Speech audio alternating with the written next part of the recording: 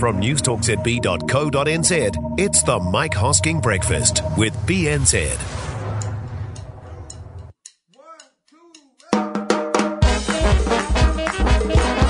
G'day there, and welcome to the rewrap for Tuesday. All the best bits from the Mike Hosking Breakfast on News Talk ZB, hosted this week by Mike Yardley. Different Mike, same show. We've got a climate report out. What can we do to save the world? Jodie Whittaker, she's the new doctor. We'll catch up with her. Hug a hedgehog in France. Dick of the day in Wellington. But first up, we're obsessed with the petrol prices this week. It's the topic... I don't know how to say topic of the week in French. I was going to say topic du jour. That just means of the day. It's going to go a week. If they really wanted to take some smart, nimble and decisive steps to ease your pain, I reckon they could. They could abolish the just-imposed fuel excise increase.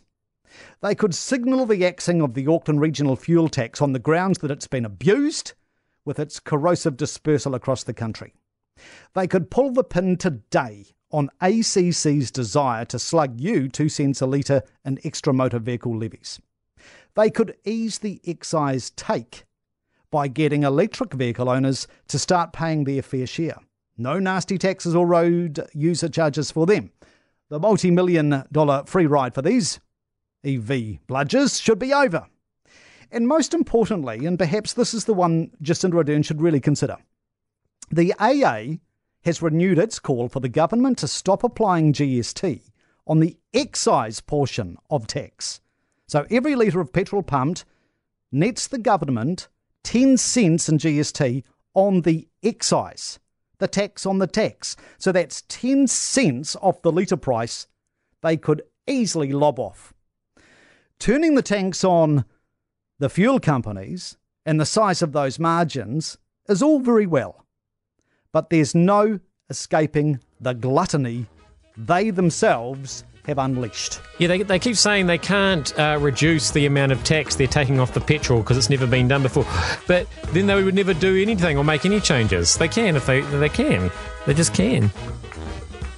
I mean, petrol's never been this expensive before. Sort it out, please.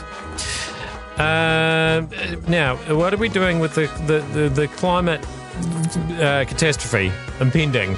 How the Greens want us to close all the farms down, of course. But our wider farming sector do need greater reassurances from the government about supporting future water storage schemes. And this isn't just for dairy or agriculture, it's for horticulture and future foods. Just look at that debacle that engulfed the Waimea Dam project recently, jeopardising the entire Tasman district. Smart water storage schemes must be allowed to proceed, and perhaps Parker and co need to give a bit more reassurance on that. As to the climate and the latest efforts of the IPCC to scare the bejesus out of us, New Zealand can and should play its part. But I would have thought the greatest contribution we can make, that would actually make a meaningful difference, is for our world-leading methane reduction research to be fully embraced. If we can harness the brilliance of GM plants to slash methane and nitrous oxide emissions from livestock, that is the greatest gift we can share with the world. I mean, that work that Ag Research is doing with the HME ryegrass is very exciting, but it is GM. And that noble quest should be pursued, not sabotaged by the anti-GM eco-warrior extremists. I don't know can you get excited about research into grass? Where these people are literally watching grass grow. I suppose. What's more exciting, watching grass grow or paint dry? Not sure. Jodie Whittaker is more exciting. She's Doctor Who. Do you ever dream of being the Time Lord? I think I'm actually quoted as saying from an interview back in the day that I, as a woman, would never be able to play the Doctor or James Bond and something that I'm now eating my words. So I always dreamed of becoming, I always wanted to be an actor. I always wanted to play exciting roles, but I didn't appreciate, I suppose, as a child that this was an opportunity that would be open to me. And so thank goodness in 2018 it finally is. Yes. How gruelling was the audition process for the role? It was grueling, but it should be. It's an iconic role, and it's a sought-after role, and I will have been up against some phenomenal actors, and it is the type of thing you really should be throwing your hat in the ring and fighting for, which I did. But the thing that came out of it that was the biggest reveal for me was how much I enjoyed the audition process. I found the energy of the Doctor and the scientific jargon. I found it fascinating and I loved it. And I think that kind of that was reassuring for myself that if I did get the job, I was at least going to have a fantastic time. That's exactly the same attitude I take to this job here. I mean, I'm basically a time traveller. I'm talking about something that's already happened. You're listening in the future. So it's even longer ago that it's happened now. You might have listened to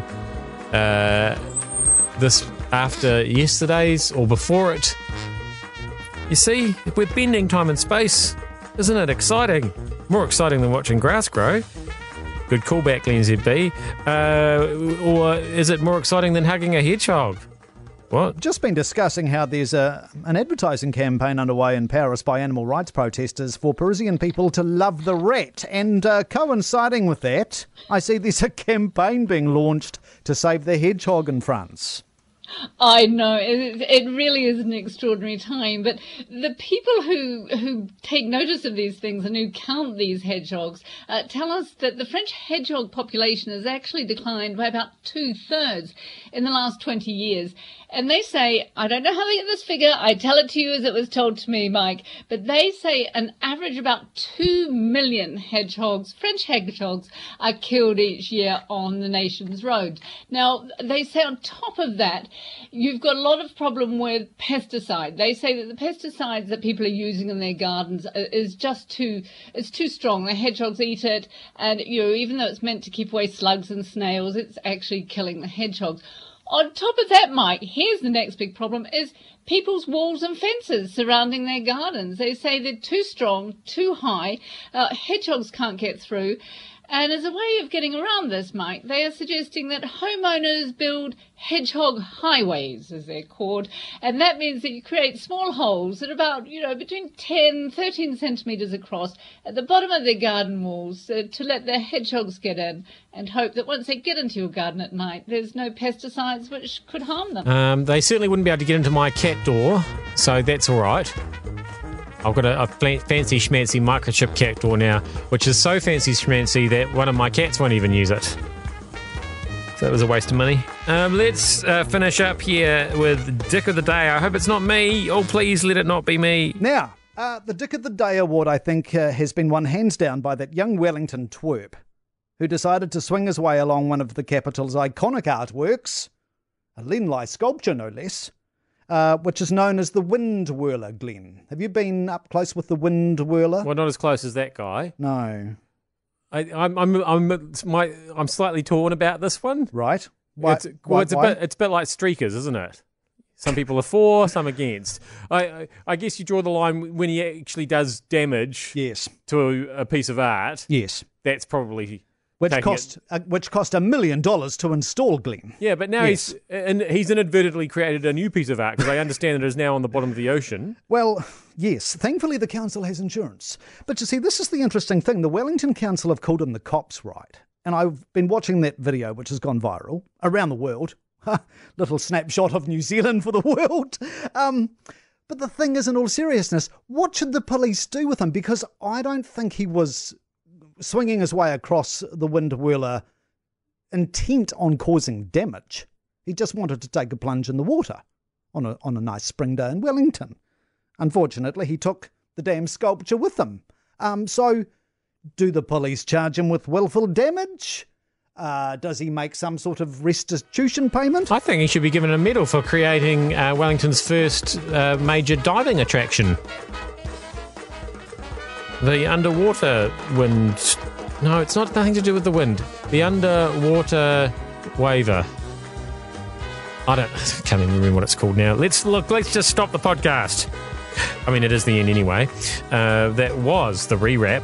I will see you back here again tomorrow when we'll start it all up again.